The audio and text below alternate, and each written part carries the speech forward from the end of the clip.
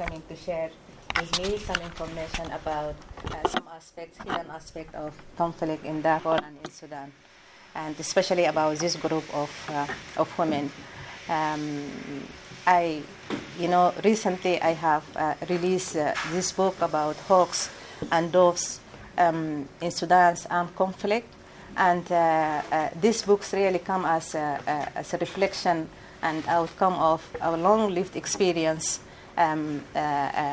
of my engagement with the community of Darfur. I come from Darfur, and during my work, I really engage with the people, and especially with women in rural areas, in mountainous areas. It's almost, I have been to every meter in Darfur, and I understand many problems with regard to this conflict that still need research. And I really hope that this book, which is based on field research, will contribute to making a situation a bit better in Darfur for all Darfuri people, for the Sudanese, and for women in particular. So this is the book, as you can see, and starting by conflict in Sudan. It's all about Sudan. It's not about Darfur. Darfur is just like a case in Sudan. So in Sudan, it used to be, before 2011, we have this map of Sudan, which is a very nice map, and we like that map. And but after 2011, then that is the map of Sudan. That is the Sudan is split into two countries: the North Sudan state, or Republic of North Sudan, and the state of South Sudan. And this split of Sudan really come as a result of a very violent conflict and very atrocious experience for both the Northerners and the Southerners. And this war and this sad experience of civil war in Sudan, and really all people of Sudan, they take part in that conflict, and especially people from Darfur. The Darfur people or fighters who take part in that conflict is really, beyond expectations. We really don't know exactly the exact numbers of people who take part in that conflict. And so that was a question for me. Why those people, or why Darfur? We know that Darfur is underdeveloped since it has been annexed to Sudan in 1916, by the British colonials. It's remained as a remote area because it is here. It is the westernmost area of Darfur, of Sudan, and underdeveloped. No development initiatives of any kind. Even though the area is has a very fertile soil, and it is a source of income for the country, for the whole country, because of the animal husbandry, and it is a very rich source of animal GDP of the country. But still, it is remote. So most of the people all join as fighters in the South Sudan, and because of lack of opportunities that can help them to get any or to earn income. So that is from the superficial side of the conflict, or the contribution, or the recruitment of Darfur people into the young people, especially into the war. So that was a question for me.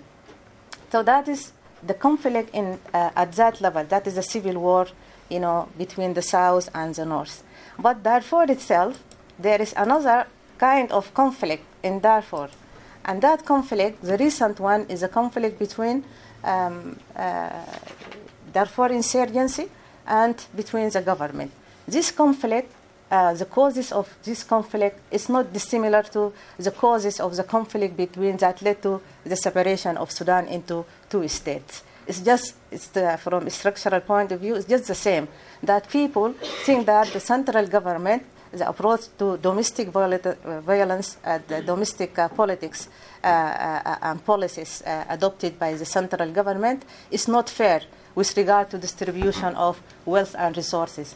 And, that is the main reason that led to the split of Sudan, and that is the main reason that also instigated the Southern Sudanese at independence time in 1955, to go and to take arm against the government. So the government now is also replicating the same in Darfur, and that's why some Darfuri intellectuals, they approach the government to redress these kind of imbalances of power, share, and distribution of resources. But the government denied the allegations of this group, which was really peaceful activists, and then they forced them to turn into rebel groups. So that was one of this other side of the conflict. The government, so that war between the government and those Darfur insurgencies, which started in 2003, it has resulted in millions of people, because it was very atrocious, and the government was very violent in trying, to put down those people and to destroy them and to get rid of the insurgencies, because they don't want a similar experience that happened in South Sudan to be replicated by the Darfuris. So they were very aggressive, and that aggression led to displacement of millions of Darfuris inside and outside, as refugees across borders, and atrocities committed against all people, especially women and children, and mass rape and sexual violence, and all these kind that in the end, led to the indictment of the President al-Bashir by the ICC. So that is one side of the conflict. But that is not the only conflict that is going on in Darfur. The conflict that has been going on for decades, actually since late 1960s, is the conflict that is in between tribes and ethnic groups.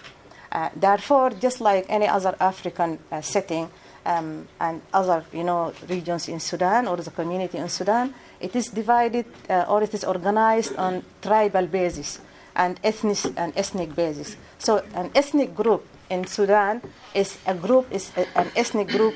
There are two main ethnic groups. This ethnic group is okay. So just let me talk about the conflict. So the conflict in Darfur, as I said, that there is another state of conflict, which is a conflict between tribes and ethnic groups. And a group of tribes, they form an ethnic group. So there are two main ethnic groups in Darfur, and as also in Sudan, the Africans and the Arab group. So these Africans and Arab groups, they get into conflict with each other. But this conflict used to be resolved before Darfur became part of Sudan in 1916. But since Darfur became annexed, and as I said, it's become remote, and this considered as a marginalized by the ruling elites in the center of the Sudan, then conflict started, to develop into a very wide scale. And if we look at the conflict in Darfur at that period, then we can see.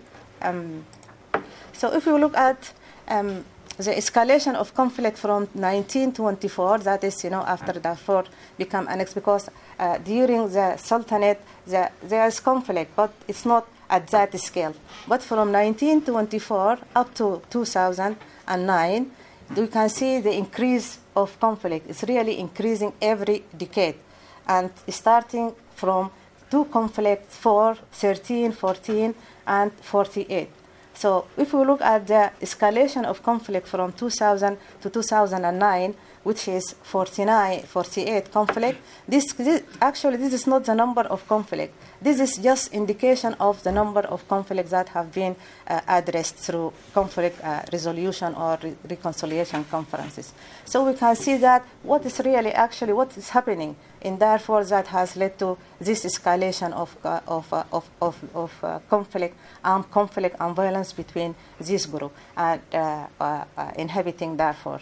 And from 2009 until today, there is no estimation about the number of conflict, because like every day, every month there is conflict, and like most of those tribes, they got into conflict with each other. So when I look at, I ask myself, why is this conflict in Darfur? Other parts in Sudan also, they have the same experience, same kind, of conflict, of disputes, but not escalated, do not escalate in the same level as in Darfur. So what is the problem in Darfur? And why those people join war in Darfur? Is it just because of the needs, or is it because of really there is conflict that people don't like each other, or what is it? What is the driving force behind those people get into conflict? Especially that if we look at this conflict, there is always between Baggara and there is an Arab tribe and there is an African tribe. Most of the time, there is Abala, those who are Arab, because Arab tribe in Darfur, they either Baggara. Baggara means cow herders, and Abala means camel herders. So they are organized along this kind of livelihood. But they are all Arab tribes. Most of them are Arab tribes. And that is when I come to understand that there is a voice, there is a belligerent voice behind the mobilization of those people to get into conflict with each other, and that voice is very strong and it is far-reaching. Its influence is very far-reaching, and that is the Hakkamat women.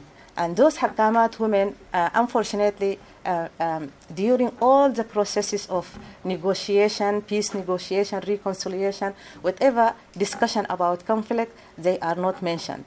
Not at local level, at village level, and not at regional level when these initiatives has been taken, peace initiatives have been taken by regional actors.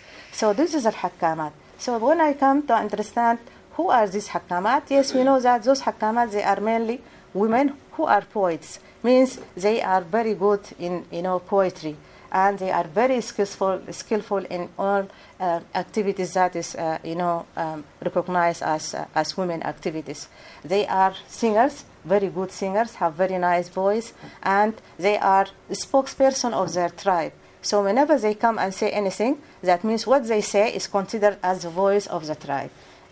No matter if the tribe really agree or not, but whenever they come and say anything that is about the tribe, and they are very charismatic and they have authority. They are legitimized by the social organization system of their tribes. They have the authority of arbitration and authority of acting, and people just follow them. So who are those Hakkamat? And what is the process of their construction, and why are they there, and what are their means of influencing people, and how do people react with them? So to understand this Hakkamat, we need to have like a quick understanding or grasp about the context in Darfur. And this context on Darfur is about three, as I can see it, is that we need to understand about the ethnic context of Darfur. We need to understand about the administration or administrative system in Darfur, and we need to know also about the gender poor relations that prevail in Darfur for hundreds of years. So when we come and look at the ethnicity in Darfur, then they are the Arab, actually the Africans are the founders of the state of Darfur. Darfur itself consists of two words, Dar and Fur. So Dar is the homeland, and Fur is the tribe. So the tribe that is called Fur is the founder of this homeland. So it is the homeland of Fur people. That is the meaning of Darfur. And so they are indigenous Africans, and they have founded this state, but they are also hospitable to other people from different tribes, especially for Arab tribes, because other people who come from different areas or countries from Africa, they just become Africans, and they just become attached to their ethnicity. And those Africans and Arabs are connected together through the livelihood system. So the four Arab and the Africans are mainly sedentary communities. They are stable communities who are good in farming and who know how to farm and things like that. But still, they also practice some kind of animal husbandry. While the Arab people, they are most of them immigrants, and they move from north and south in search during seasonal different seasonal periods. They move in search for water and pasture for their herds. But they are connected, through exchange of farm products and animal products. So, but they live peacefully with each other, but they also get into conflict, from time to time. Al-Hakkamat belong to they affiliate to the Arab tribes. Okay, so that is okay. This is the context, the ethnic context of Darfur, and there is no problem. So when we come to understand the administration or the administrative system of Darfur during this, for more than 400 years of time, how those people exist together. The administration here is about how the state was managed from the upper, from the top of the hierarchical system, and what is the relationship between people who belong to different tribes, and what is the relationship between the people and the land of Darfur. So this is the administration has these three dimensions. So here we have those the Sultan on the top, and this is the structure here is about people. This side here is about the people. So there is another level of administration, which is the Mingawi, is just like the commissioner, the main commissioner, and then under him it comes the tribes. So tribes here, the Arab tribes are supervised or by the main supreme leader, who is the Nazir, and for the Africans is the Shartai, and here comes the tribes. These tribes have their dars, or the state, the sultanate or the administration always offers those people their own piece of land. So if your tribe is, say, this is John tribe, then you are offered a place or a piece of land which is called John's Dar. And this John's Dar, that means all the people who belong to that tribe, they come under this Dar, and they will be managed under the main leader, who is called the Nazir or Shartai. So that is, tribes have this, piece of land. They were managed through allocation of a specific piece of land, and that's why tribes or a tribe is a piece of a unit of administration. So all those tribes, they are distributed like this tribe, different lands, different tribes have their own lands, and all those tribes, they are connected together from the bottom to the top level of the state. So it was very smooth. On the other side, there are other dignitaries that the state also used to maintain law and order and, manage the affair of people. And on that side, women, here, these are the women here, this pink one, this is a representation of women. Here, these are called Mariams, or these are princesses. And this princess, they at the royal level, every princess has the authority and has the power of decision making, and they are represented at the highest level of the sultanate. And the other group of women group also who are represented at the state level is the Habobas or the Grand Mas. So all the Grand Mas as the royal family, they have their position at that level. And those women, some of them have their own titles, just like in Africa, they are Iyabasi, and they are the queen mother, and there is the wife. So different names of people of different position have different names and different titles. And whenever there is problem, to happen between those tribes, then the state has their own power. They have their own army, and this army, they can, come to put the situation or resolve the problem if the people failed, to resolve these problems. So it was a very well structured, and it was a very effective organization that managed people's life and relationship.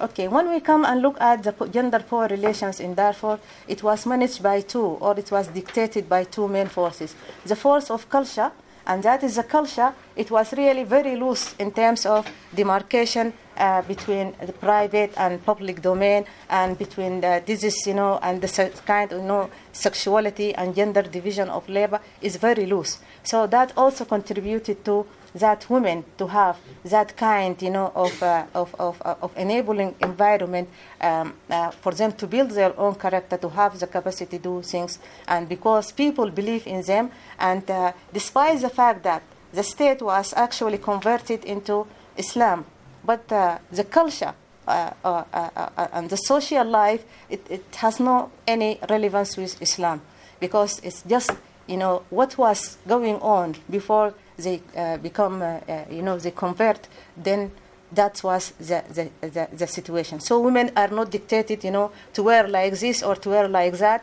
and women movement is not forbidden and not restricted. They can move day and night, go wherever they go, and even in the dress, is just usually that during that Islamic state, that until now in some parts of Darfur you can find women who just tie their waist and they just go uncovered, all the top uncovered. And this is in mountainous areas, and so that is the culture.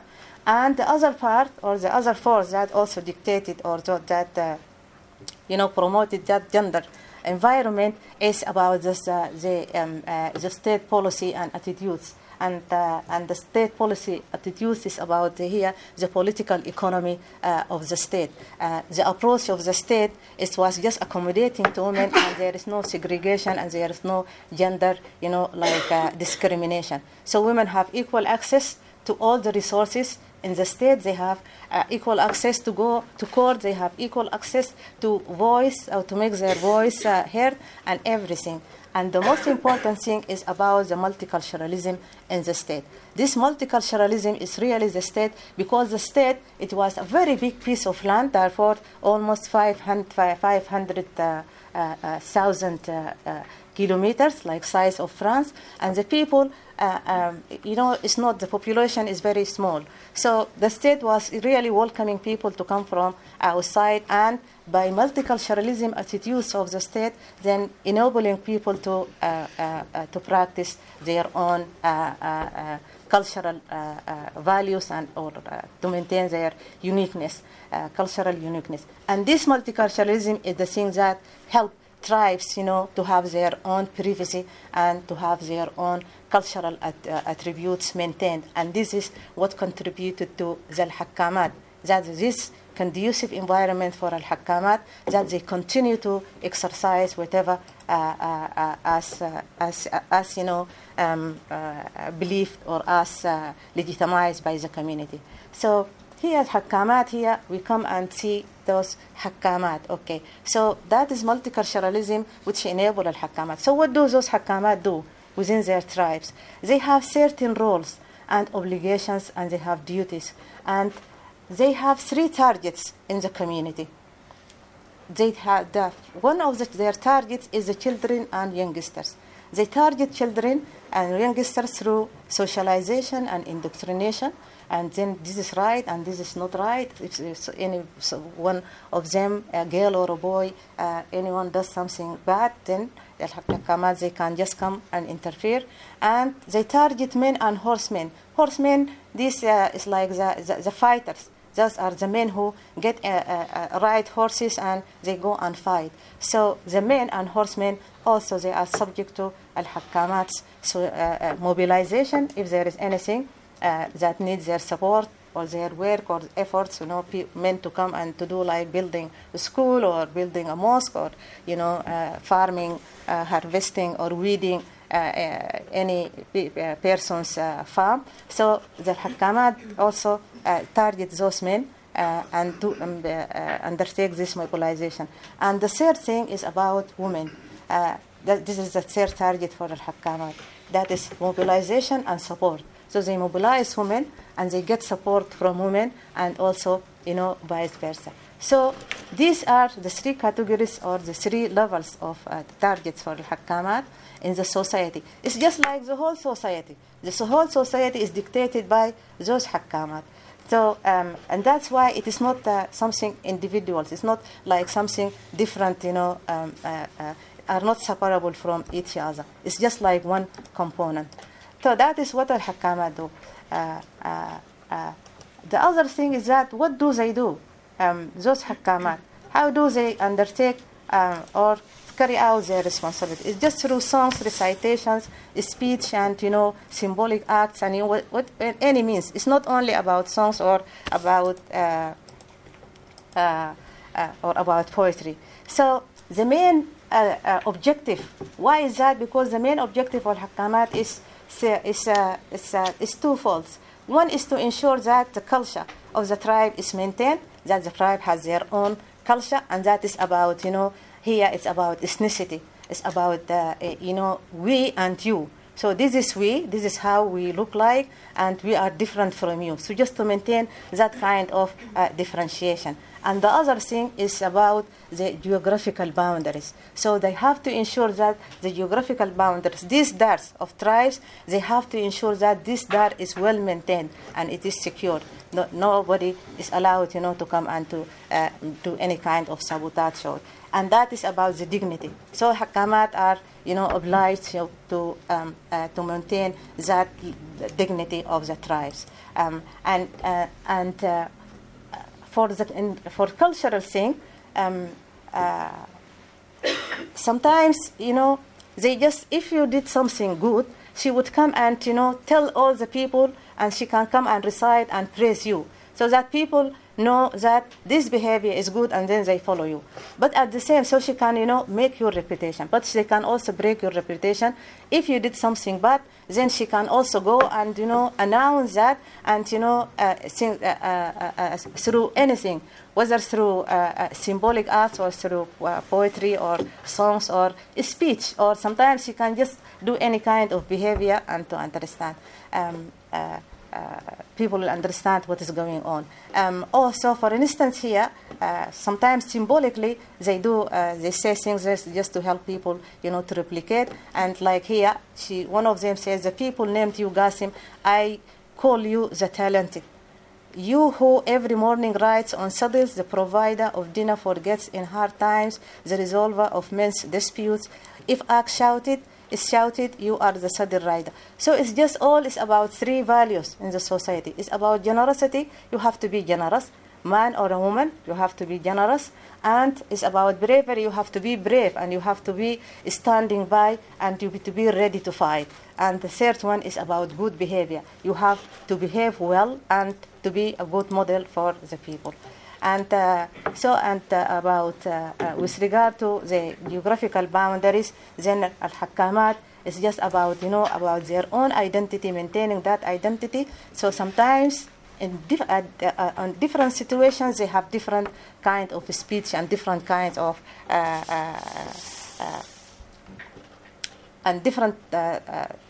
kind of speech and different kind of expression and articulation. So they can warn enemies.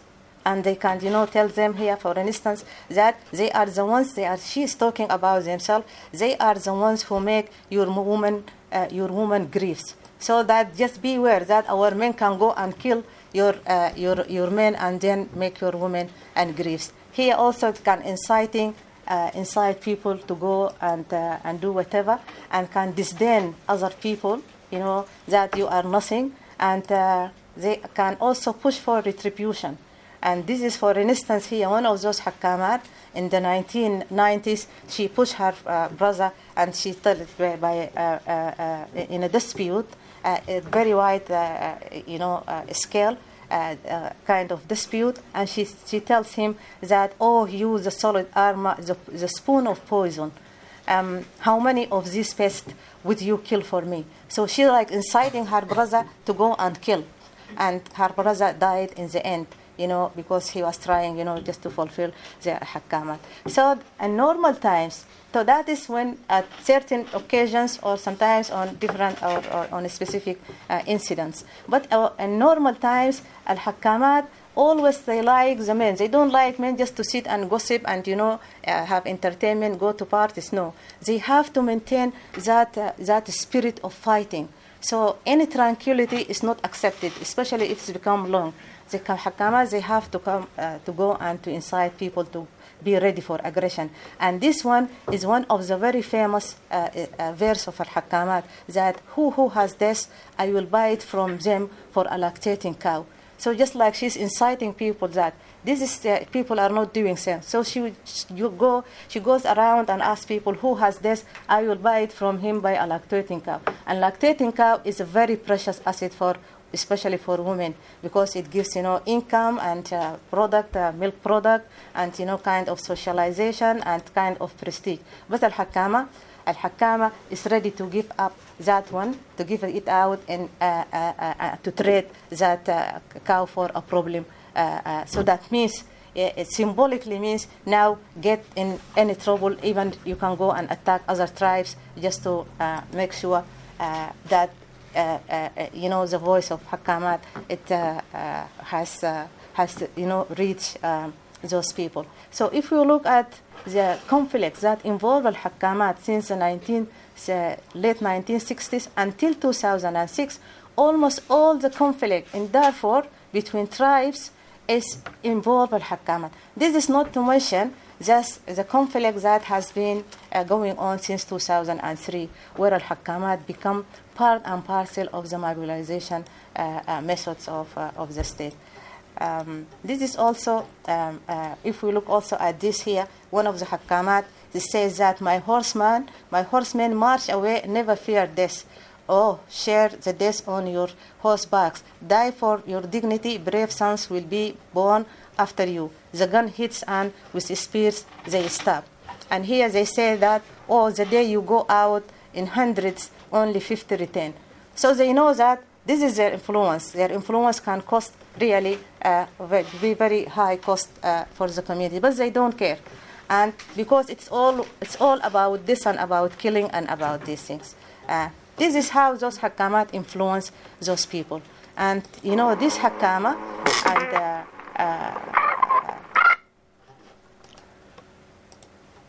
so this is one of the Hakkamat, and she is just singing. If you look at this picture, this voice song, this is how they sing.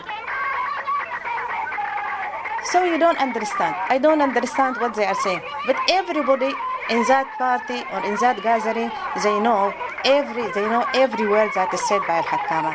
And Al-Hakkamat, wherever there is Hakkamat, they are guns. They are, shooting. And, all those people, it's just become a very tense environment. And people come together. So these three men who are carrying these guns, these are the Janjaweed. This is exactly the Janjaweed, how the Janjaweed look like. They have this kind, they tie their hair like that, and the other men from far there trying also to come near to Al-Hakkamat. And that is how Al-Hakkamat, incite the Janjaweed and to go and to commit whatever atrocities that they can. Now, how those Hakkamat develop into this formidable character?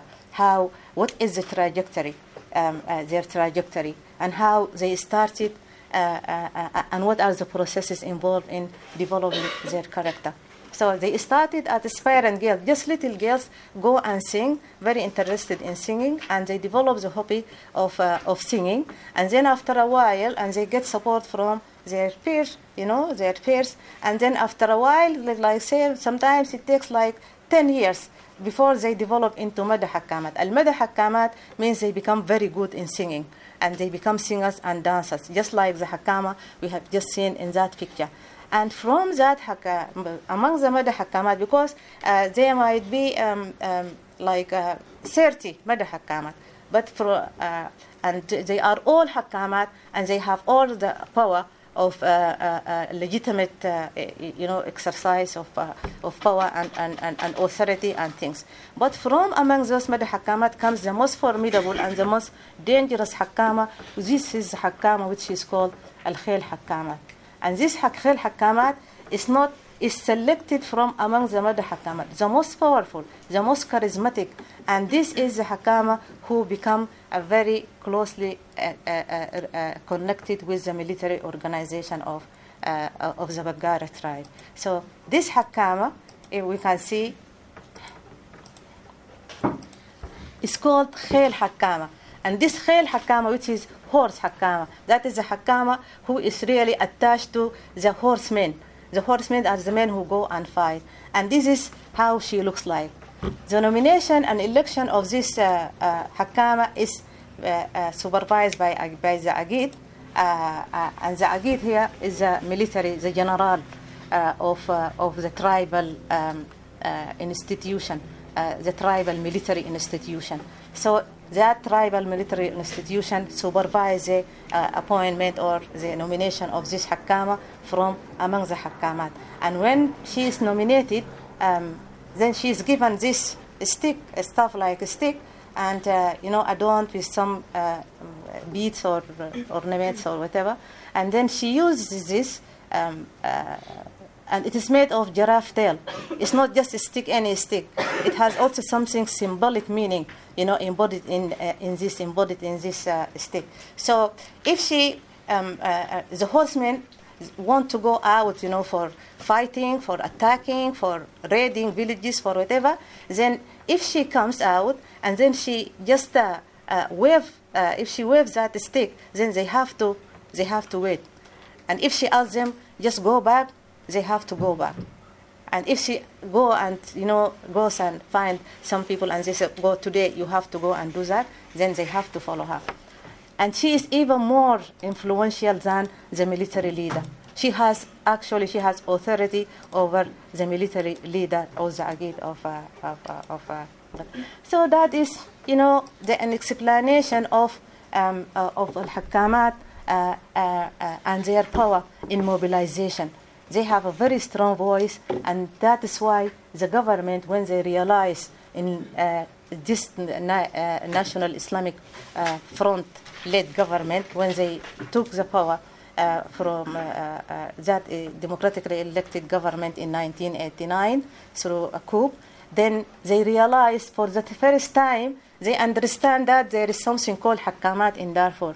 And that's why they use them, those Hakkamat, mobilize all Al-Hakkamat from rural Darfur, and they brought them together in an organization called the Union of Hakkamat, and they use them. They just subjected them and they put them in the spotlight through the television and radio, which is owned in Sudan by the government, and then they use them to broadcast messages to the rural areas, because in rural areas everybody has a radio and they like to listen to their Hakkamat and they follow their Hakkamat. So Hakkamat contributed to the mobilization of those people, the Baggara people and the Apala or the Arab people.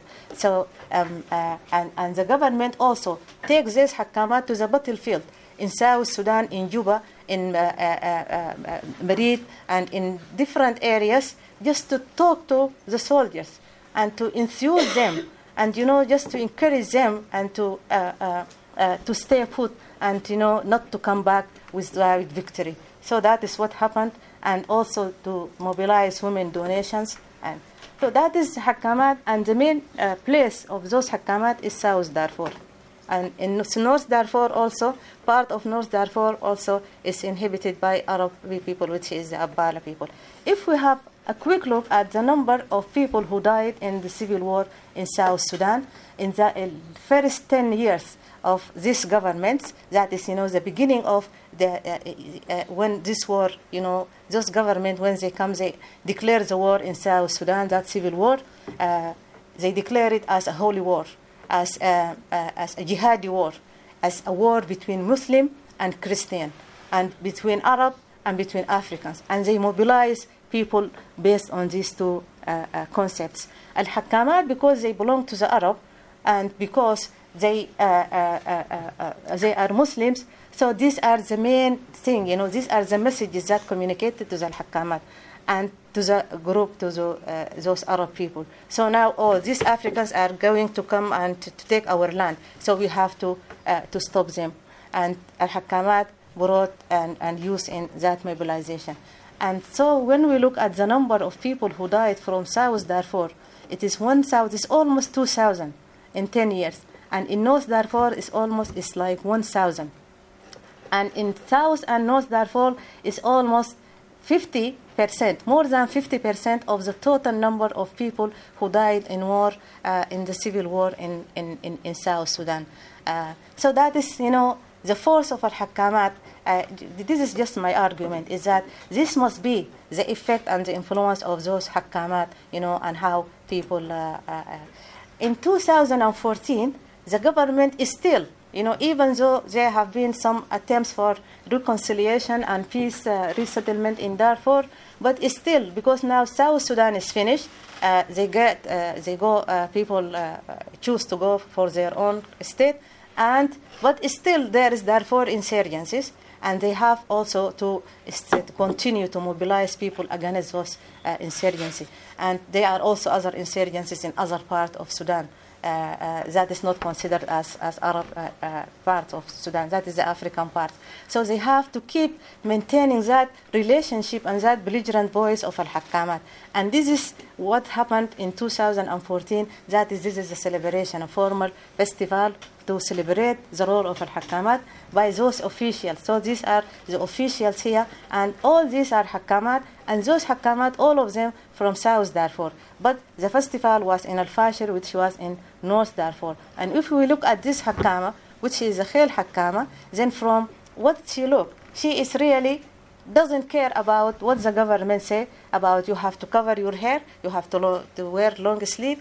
This indoctrination kind of things and for instructions. So this Hakkama, she is just exercising her own choices of what to do and what to be. So those women, why are these women, or why those women are not involved in peace processes in Darfur or in Sudan? They have that very strong voice and influence. Why those women are not? Or the question maybe the other way. Are they involved? Have they been involved? And when I ask that question, that is the role of their doves. Have they been doves at any point in their history in Darfur? Then when we look at the peace forums in Darfur, there are three kinds of forums. There is the Ajawid Council. This is the local council of elderly people who are well versed in the social issues, and they know everything. And there is a government-sponsored Judea. This government-sponsored Judea means the process of reconciliation. And this government-sponsored Judea, it was introduced to spoil that Ajawid Council, which is the elderly council, because it has brought people from outside the area who do not know anything about Darfur, and it's just to influence the direction of the negotiation to serve the interests of the government. And the third one is this regional engagement, in Libya and Abuja and Qatar and Chad, and all these kind of processes. In all these forums, whether local, regional, or national, there is Hakkamat or not. The profile of women engagement in these forums is very low profile. And Al-Hakkamat are not existing at all. This is the situation of Al-Hakkamat. They are just engaged, and they just look like that. They want to know what is going on, and so why they are isolated. People think different, they draw different justifications. They put different justifications to why, including the government people, government officials, that because Al-Hakkamat lack skills and they are not educated, they are illiterate, and because this problem of masculinity and sexuality and public and private, and because of the negative implications of Al-Hakkamat. That Al-Hakkamat, when they come to these forums, then they become very emotional, because the language of negotiation is very strong. So Al-Hakkamat might not be reliable, or might not be. They cannot be trusted that they are going to withstand this language. They can just react and start singing and start, doing this kind of creating troubles. Or maybe some of those people who have their, of the participants and who are party in the conflict, they might recall what the Hakkamat have had contributed to, especially in killing people, and so that might also create that kind of spoil the environment. Or might be the Hakkamat themselves might not be interested to for this negotiation. So that is why the justifications that people put in that Al-Hakkamat are not qualified, and because they don't know any negotiations, they don't have any negotiation skills. So it is better just to disengage them and to isolate them from this. But Al-Hakkamat, so many incidents in Darfur about their isolation. Al-Hakkamat are not happy about being isolated, and in many incidents, then immediately after the agreements, Al-Hakkamat, just because they are not involved in these processes of peace and reconciliation, they just go and incite the men and the young men to go and to attack. So there is no, there haven't been any kind of peace agreements between these tribes that has lasted for more than 2 or 3 months, sometimes even 1 month, sometimes just a week, sometimes immediately after the negotiation. That the negotiation finished, and before, when the people come out, the participants, then they will just become surprised that already the attack, another attack has been committed just because of Al-Hakkamat. And still, they don't, realize, or they don't want to get the Al-Hakkamat engaged. Not the government, neither the tribes in Darfur, because they have their interest in maintaining that belligerent voice of Al-Hakkamat. So when we look at the Hakkamat, especially with regard to peace and reconciliation, then we see the intersection of this kind of identity of Al-Hakkamat.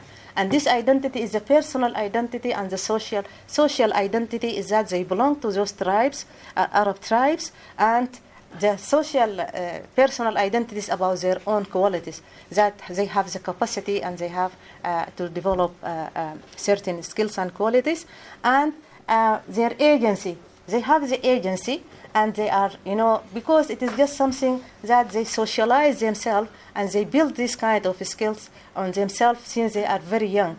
So they become very powerful and have the agency. They are very confident in what they say, and they don't make any compromises, and the power they have. So all this intersection of all these attributes is just contribute to their political influence, that they have the people that who in Sudan, maybe in Darfur, who have really that kind of influence beyond any doubt is those Hakkamat and their influence in public.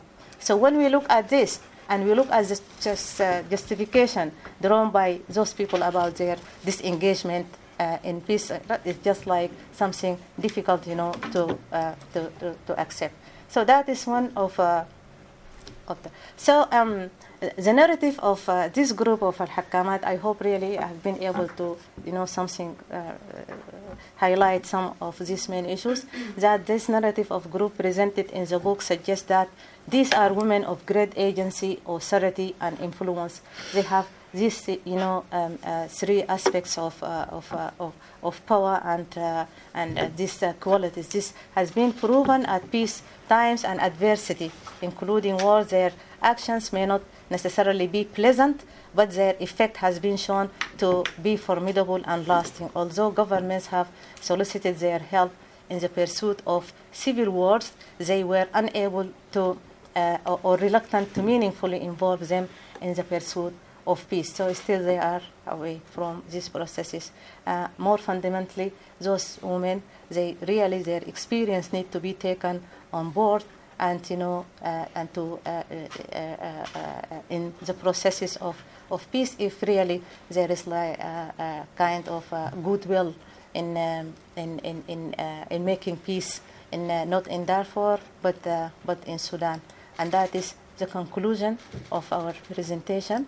And this is what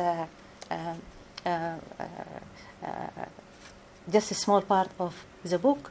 And I also took this opportunity to thank Jacqueline and Lynn, the publishers, James Curry, for their guidance, for making this book really see light. And thanks very much to all of them. There are some people who have read the book, and they just, if I can just give you an example of... Hey, so my name is Jess Gifkins. I'm a lecturer in international relations at the University of Manchester. I've recently read Suad Musa's very interesting book on the Al-Hakkamat women in Darfur. She tells a really amazing story about the political power that these women hold within the social fabric of society in Darfur, and the ways in which their political role and their social role has intersected with the conflict in Darfur. So I guess in international relations literature, often we think about women as victims of conflict and violent conflict, and this tells a really different story about the agency that these women hold within the conflict and the ways in which they're, in some instances, perpetuating conflict and actually advocating violence and retribution against other groups. So it's a really, really interesting book and a really insightful account of social society in Darfur and the role that these women play. I think it'd be really useful for people who are looking at the women, peace and security agenda in the United Nations, for people who are looking at conflict in Africa, for people who are looking at the role of women. So yeah, highly recommend this book, and enjoy your seminar. Okay, thank you very much.